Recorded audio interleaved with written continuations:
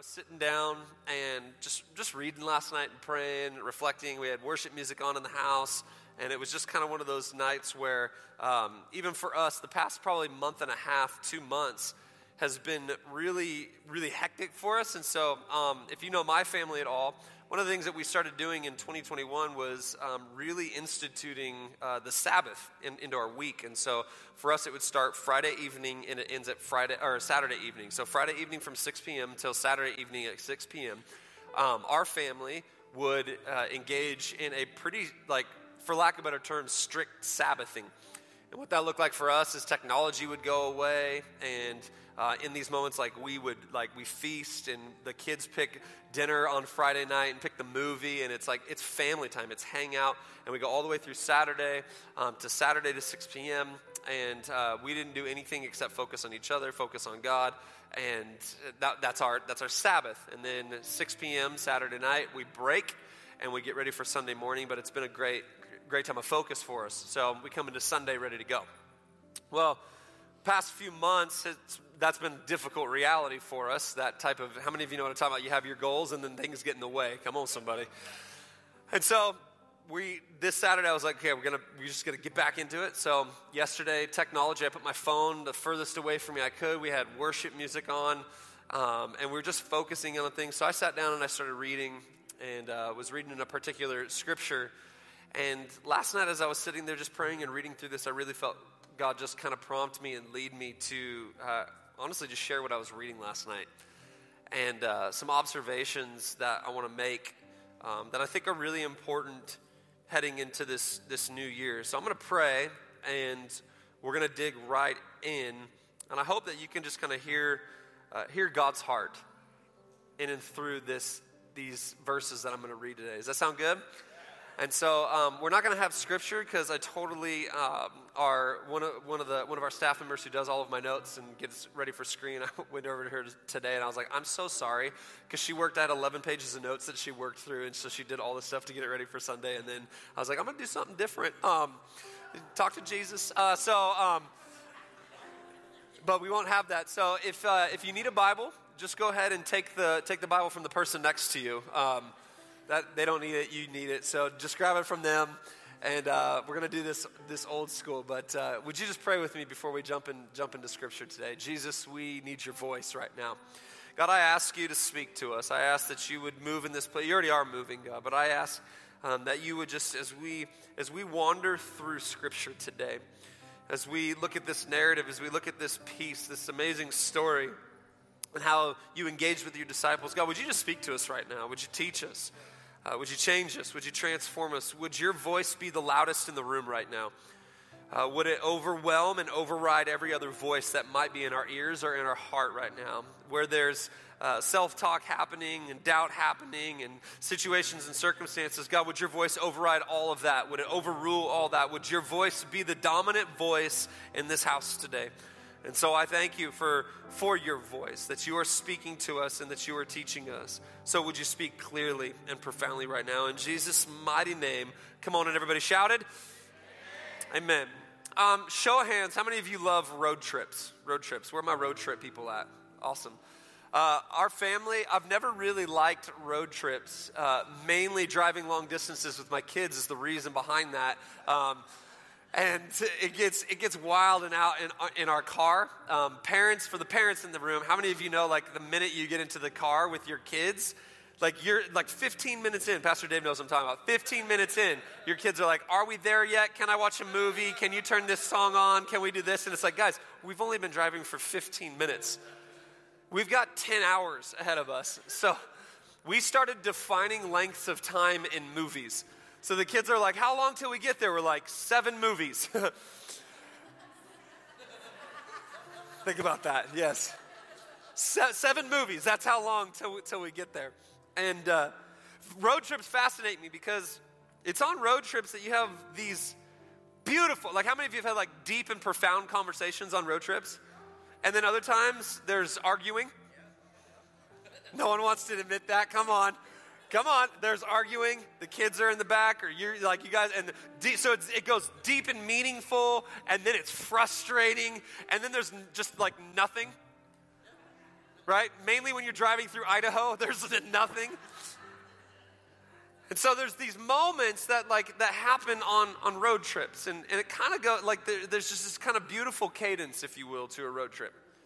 So there's up moments, down moments, there's good moments, there's bored moments, there's frustrating moments. How many of you agree with me? Life is really one big long road trip.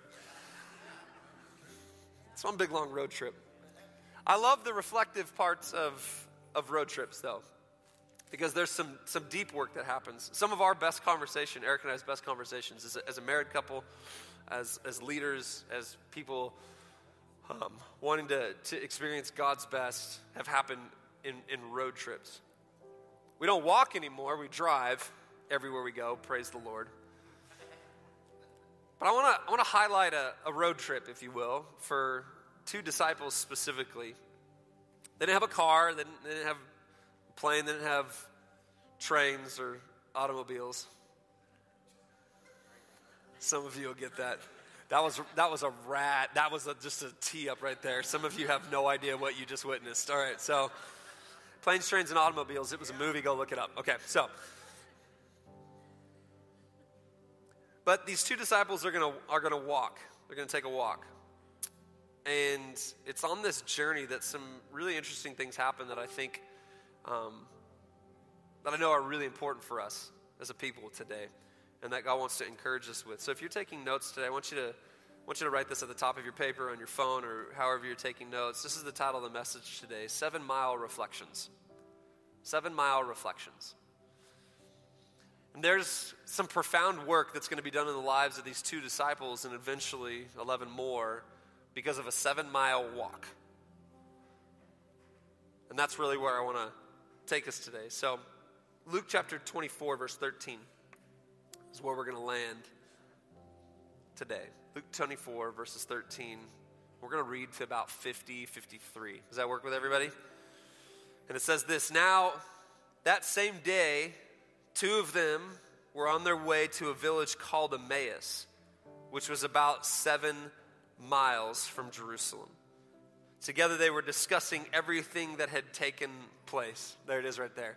Now, in order to understand what we're actually jumping into in this piece of scripture, you got to understand what happened 3 days before. 3 days before their 7-mile walk to Emmaus, they lost everything. You ever been there before? These disciples weren't just taking a 7-mile walk because they wanted to take a 7-mile walk. They were taking a 7-mile walk because they were trying to get away from where they had been 3 days previous. These disciples were walking because they wanted to turn their back to what they had just experienced. These disciples were walking to Emmaus. They were walking 7 miles because they needed to get away from where they had been, the place they lost everything. It's interesting that the place that they lost everything was actually the very place where they gained everything, and that was the foot of the cross.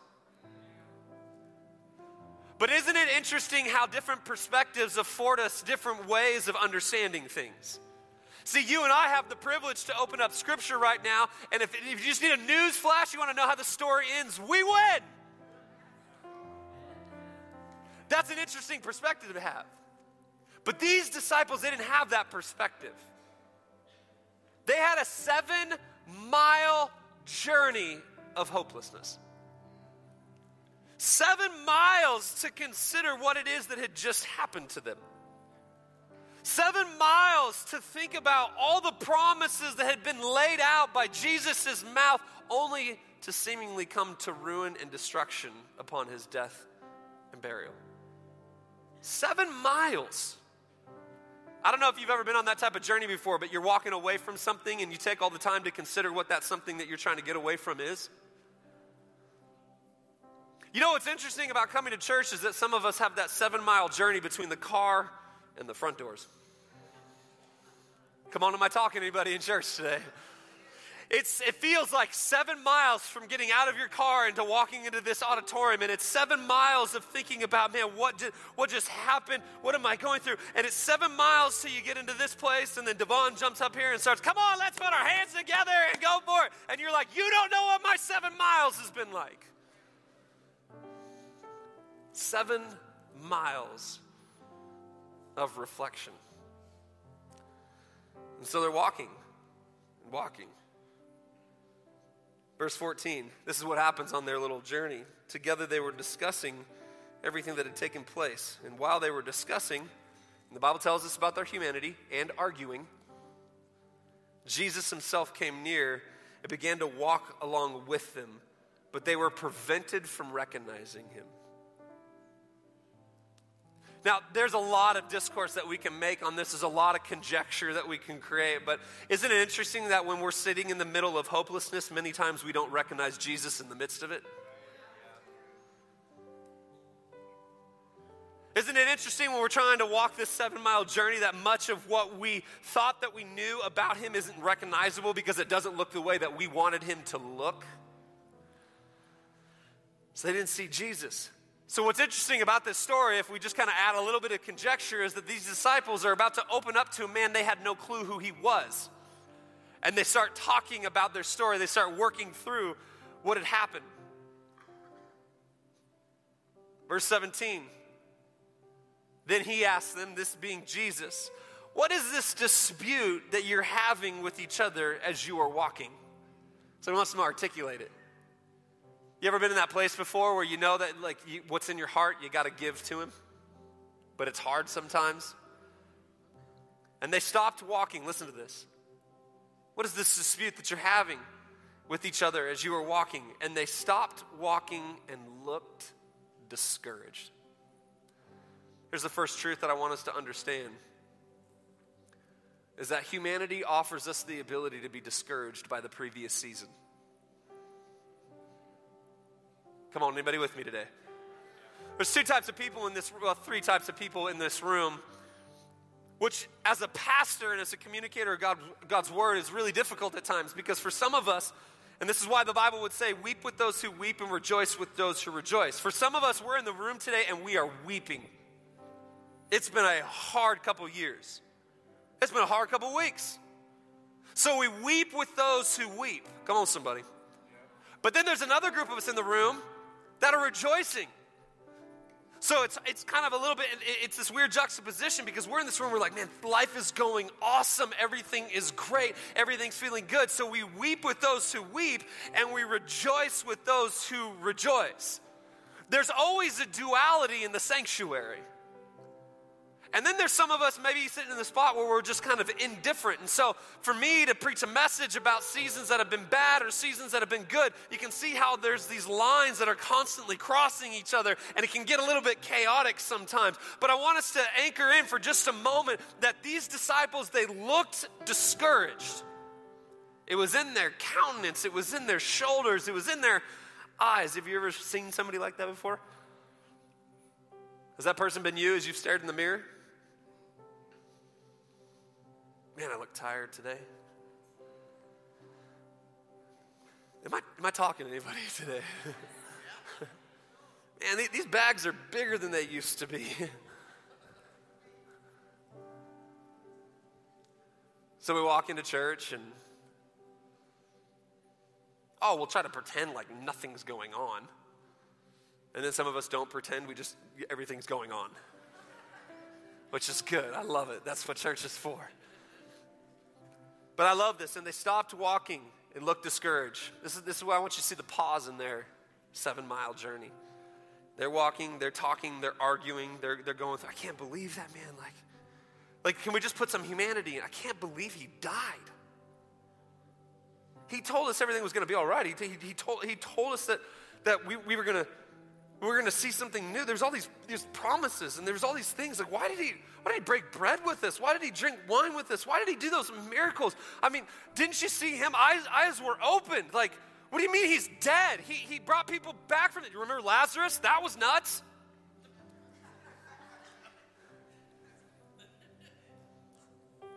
This is how we have to read the Bible, because so many times we gloss over the humanity of what's there.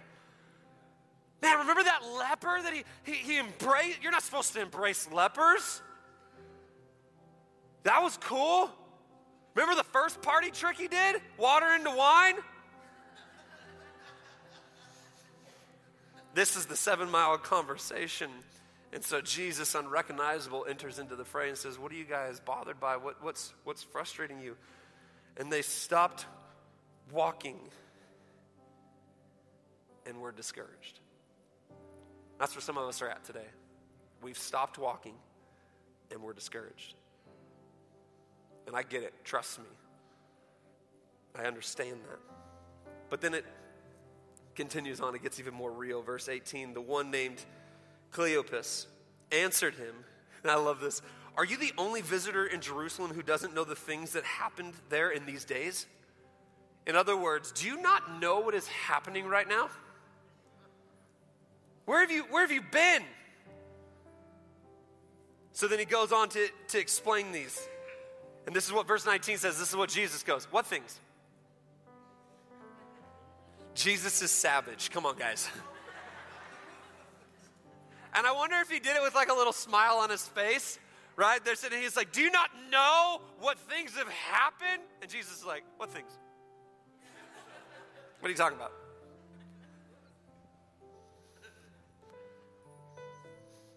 Watch how they answered. What things? He asked them. So they said to him, "The things concerning Jesus of Nazareth, who was a prophet, powerful in action and speech before God and all the people, and how our chief priests and leaders handed him over to be sentenced to death, and they crucified him." Here's what I love about their discouragement, is it still causes them to declare who he is. And I'm just wondering if we can be the type of people that in the midst of our discouragement, we can still declare who he is.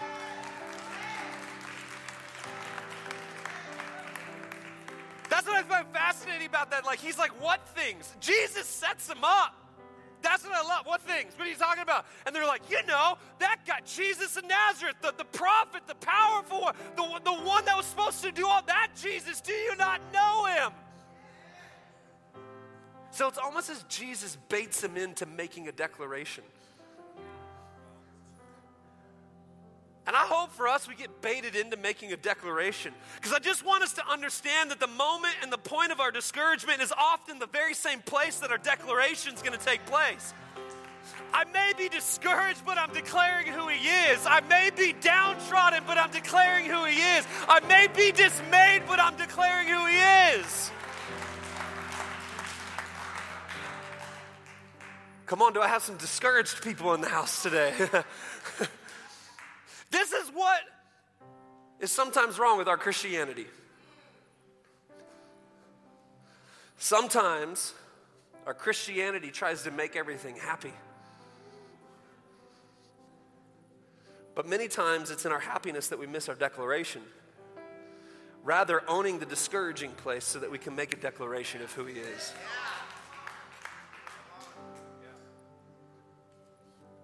Here's why they were discouraged. It goes on to tell us. Verse 21. But we were hoping. Come on, show of hands, participation moment. How many of us have ever uttered those words before? But I was just hoping. I was hoping. I was hoping that wouldn't be the diagnosis. I was hoping we were going to be able to make this happen. I was hoping that he was going to come through. I was hoping that we were going to make just one more sale. I was hoping.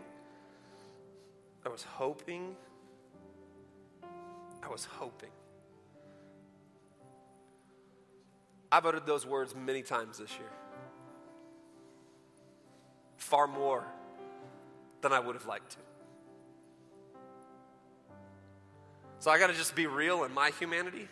I know the 7 miles to Emmaus. I've been on that road. Now, I'm on that road. And sometimes I've got to just stop and go, I was hoping. Come on, anybody else with me on that? I was hoping. You look back at 2021, I was hoping. Just because you were hoping doesn't mean that you need to stop hoping. So we've got to keep hoping. But remember, there's a difference in hoping in stuff and things and hoping on the one who has risen from the grave. So this is not a New Year's resolution message.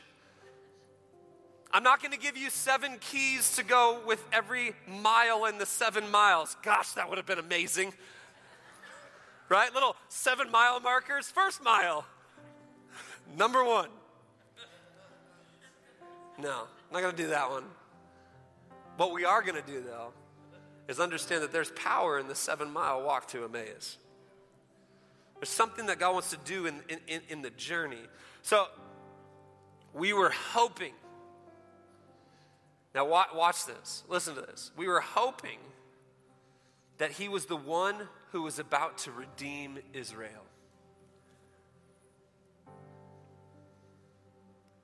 Besides all of this, it's the 3rd day since these things happened.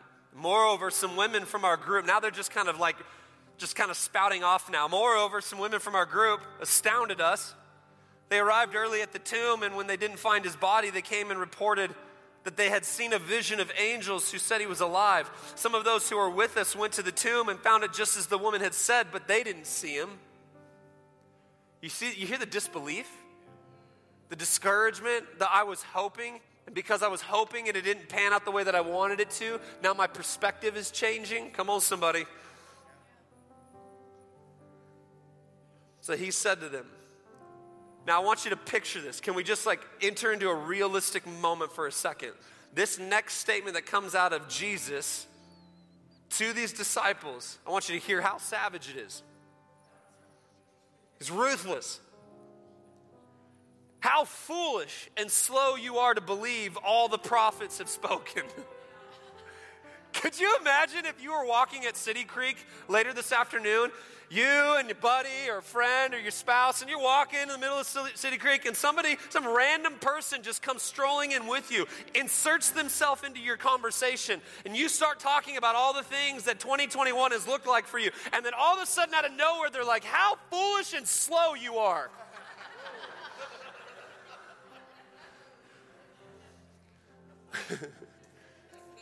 Be like, sir, I don't know you, but I'm going to punch you in the throat. So, how foolish and slow you are to believe all that the prophets have spoken. Watch verse 26. Listen to this. Wasn't it necessary for the Messiah to suffer these things and enter into his glory? Here's the observation I want to make for us. And the truth that I want us to hear today is that every season, no matter what the season is necessary. Come on, everybody turn to your neighbor right now and be like, it was necessary. Come on, turn back to your neighbor and be like, you don't know myself. It was necessary. Every season that we walk through in life is necessary. Good ones, bad ones, indifferent ones. Every season is necessary. How many of you guys would agree with me that we have a tendency, though, to place a greater degree of love on the seasons that are good? We deem them as more necessary, don't we? We're like, that bad one, you're like, sure, Jason, okay, cool, I'll just get with you, we'll be spiritual for a second, every season's necessary. But we really like the good ones. We're like, necessary, that was definitely necessary. But every season's necessary. So Jesus is saying to his disciples, listen, everything that you just went through, everything that you're complaining about, everything that you're staring down, it was necessary. Verse 27, then beginning with Moses and all the prophets, he interpreted for them the things concerning himself in all the scriptures. Here's what I want us to hear this morning, very important truth. It is even right here with the disciples that Jesus reaffirms the strength, power, and authority of his word. By going through the scriptures that have been revealed up until that point concerning himself. Church, can I just tell you that into 2022, as we walk into this next season, as your pastor, as your pastors, we are committed more so than ever to make sure that the well is a place that is built and based on this word and this word alone.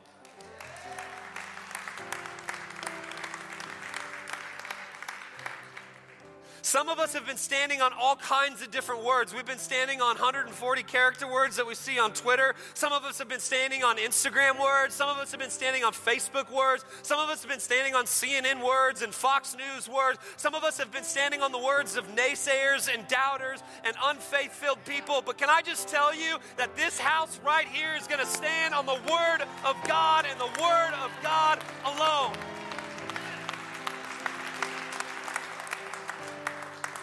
The house of God is not built on opinions and on fear and all these different things. The house of God is built on one word, and it's the word that stays through it all. It's the word that has held all things together since the beginning of time.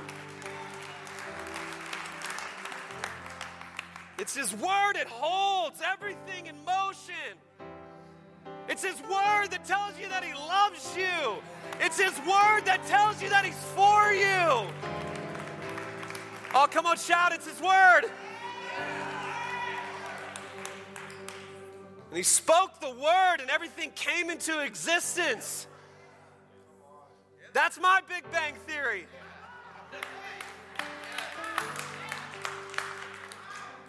How did it happen? He spoke.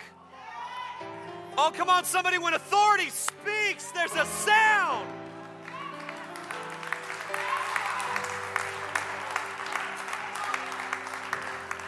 And it came to be. And it came to pass. And it came to fruition. And the Word dwelt among us. It put flesh on. It strolled with us on 7 miles between Jerusalem and Emmaus. The flesh-dwelt Word walked with you in 2021, and He will walk with you in 2022.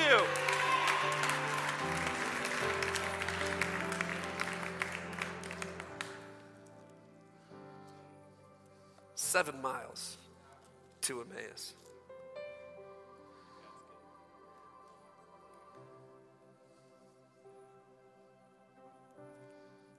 Verse 28, they came near the village where they were going, and He gave the impression that He was going to go farther.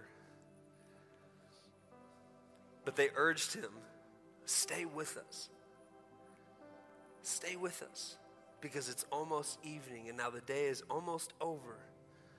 So He went in to stay with Him. Here's what I hope to be our declaration for 2022. Is the declaration of stay with us.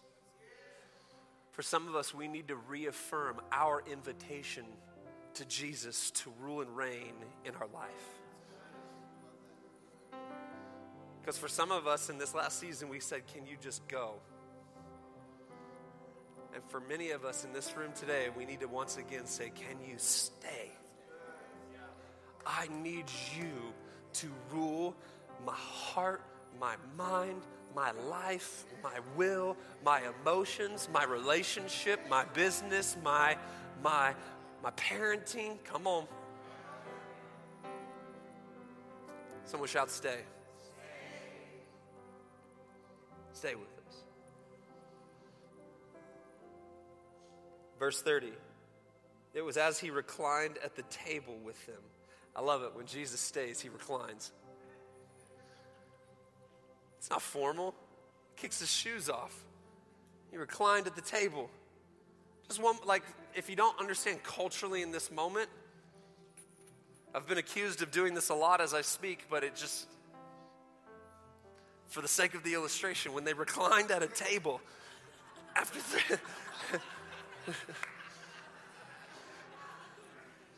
this is how. Guys, it's the third service. I'm really actually just chilling right now. They reclined. They ate together. We were at a restaurant the other night for our anniversary. We celebrated 17 years on January 1st. We're still hot for each other. So I have... Personally, this is my most favorite position to be in anywhere that I'm sitting. I like to just recline. So we were in this restaurant, and it was a nice restaurant. And so they sat us next to each other in the booth. And I typically don't like sitting next to her at restaurants. I want to be across from her, so I always kind of turn it down. But this was the only option, and they were beautiful seats. And so we just were eating and hanging out. We got towards the end of the meal, and so I started the slow decline into my seat. And she's like, "Do you want them to feed you grapes or something? Like, what are you doing?" And I was like, "These chairs were made for reclining." So when he stays, see that reclining that he does at the table with them was intrusive. It's personal. There's no bubbles of space. Come on, I know some of you walk into church today, you have your 8-foot bubble. Don't talk to me, don't touch me, don't look at me. I came in here to be anonymous. Did you know Jesus does not come into your life to be anonymous? Many of us want an anonymous Savior. He's not an anonymous Savior. He's not somebody that whispers from the backdrop of your life. Oh, no. When I say yes to Jesus, he invades every space if I will let him. He's not anonymous. Stop seeking an anonymous Savior. Ask him to stay and recline at the table of your life. So he hangs out. And it was at this table that he reclined with them, and he took bread and he blessed and broke it and he gave it to them.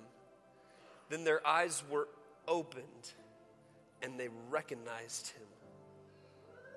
But he disappeared from their sight. Here's what I want us to see today. Fresh revelation is predicated upon intentional communion. When you stay, allow him to stay.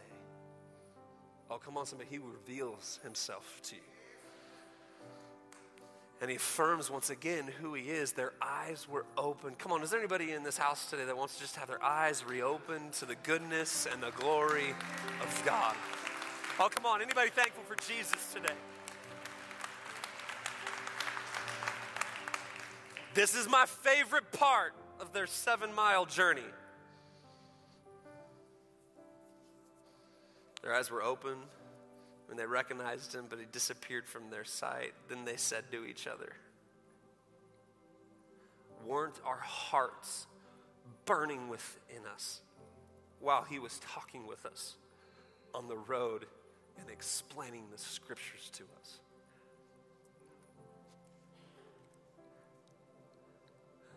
Weren't our hearts ablaze as he spoke to us?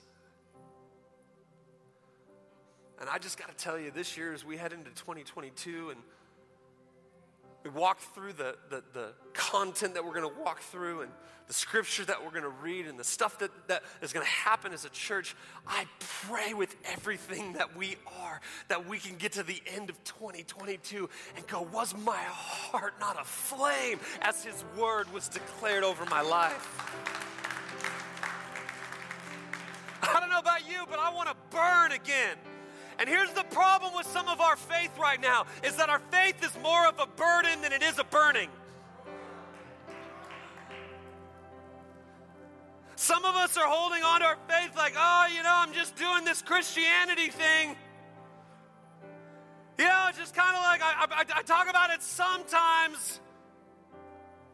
It's kind of working for me. I don't get everything I want all the time, but it's a burden. I don't know about you, but I don't want burden-type faith. I want burning-type faith. I want the type of faith that when I walk into a room, like it changes things because I'm so lit up with God's goodness. I'm so ready and stirred by what is in his word that when I get into his word, all of a sudden it comes alive and I'm tearing. Why? I'm burning. Jeremiah would say like this, it's like this fire shut up in my bones. People ask me a lot, they're like, why do you shout so much? It's because I want to be TD Jakes. Not really. But I mean, come on.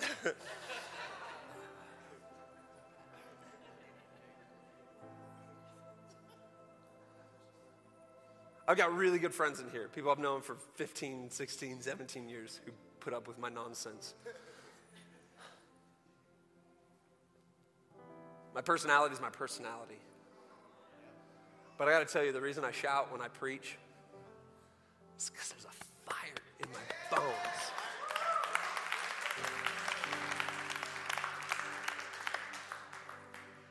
And I don't say that with hyperbole, and I don't say that for emotional collateral, and I don't say that to create some sort of hype. I just need you to know that my goal as your pastor this year is to help light a fire in you for his word. If we could be, if we could be the type of disciples that on our 7-mile journey to Emmaus, we can say of ourselves, was not our hearts ablaze as the scriptures were open to? Were we not set on fire because of his voice and his presence in our lives? That's the type of fire that rubs off on people. I want my kids to light on fire.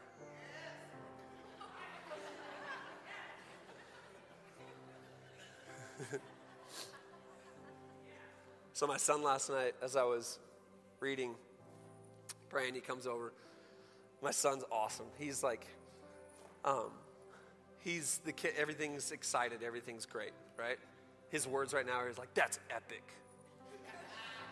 That's cool. That's sick. Everything we heard as he opened up prayer, that's sick. I'm like, well, it's a t-shirt.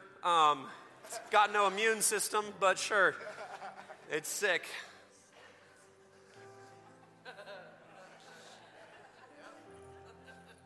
So he comes over, I'm sitting at the table, and he plops down, and he goes, Dad, what are you doing? And I thought for a second, to try to explain this to him, I was going to go cerebral. Say, well, son, I'm studying the scriptures, and I'm writing down what it is that I'm reading. But I didn't say that to him. It's like, I'm gonna make this a teaching moment for my son. And I said, well, I believe that God's speaking to me right now about some things from his word. And I want to make sure that I capture it. And I was hoping like this is just going to be a deep, profound moment. He's like, cool. And then walks away. But what was I trying to get him to understand? I was trying to get him to understand that there's a difference between a cerebral approach and a relational approach. See, the Word of God was never meant to give us big heads. It was meant to give us burning hearts.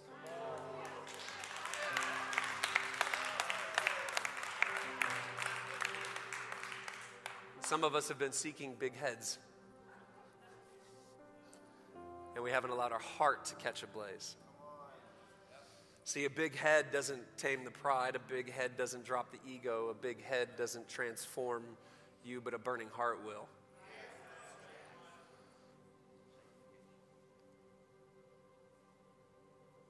I'm going to stop there today.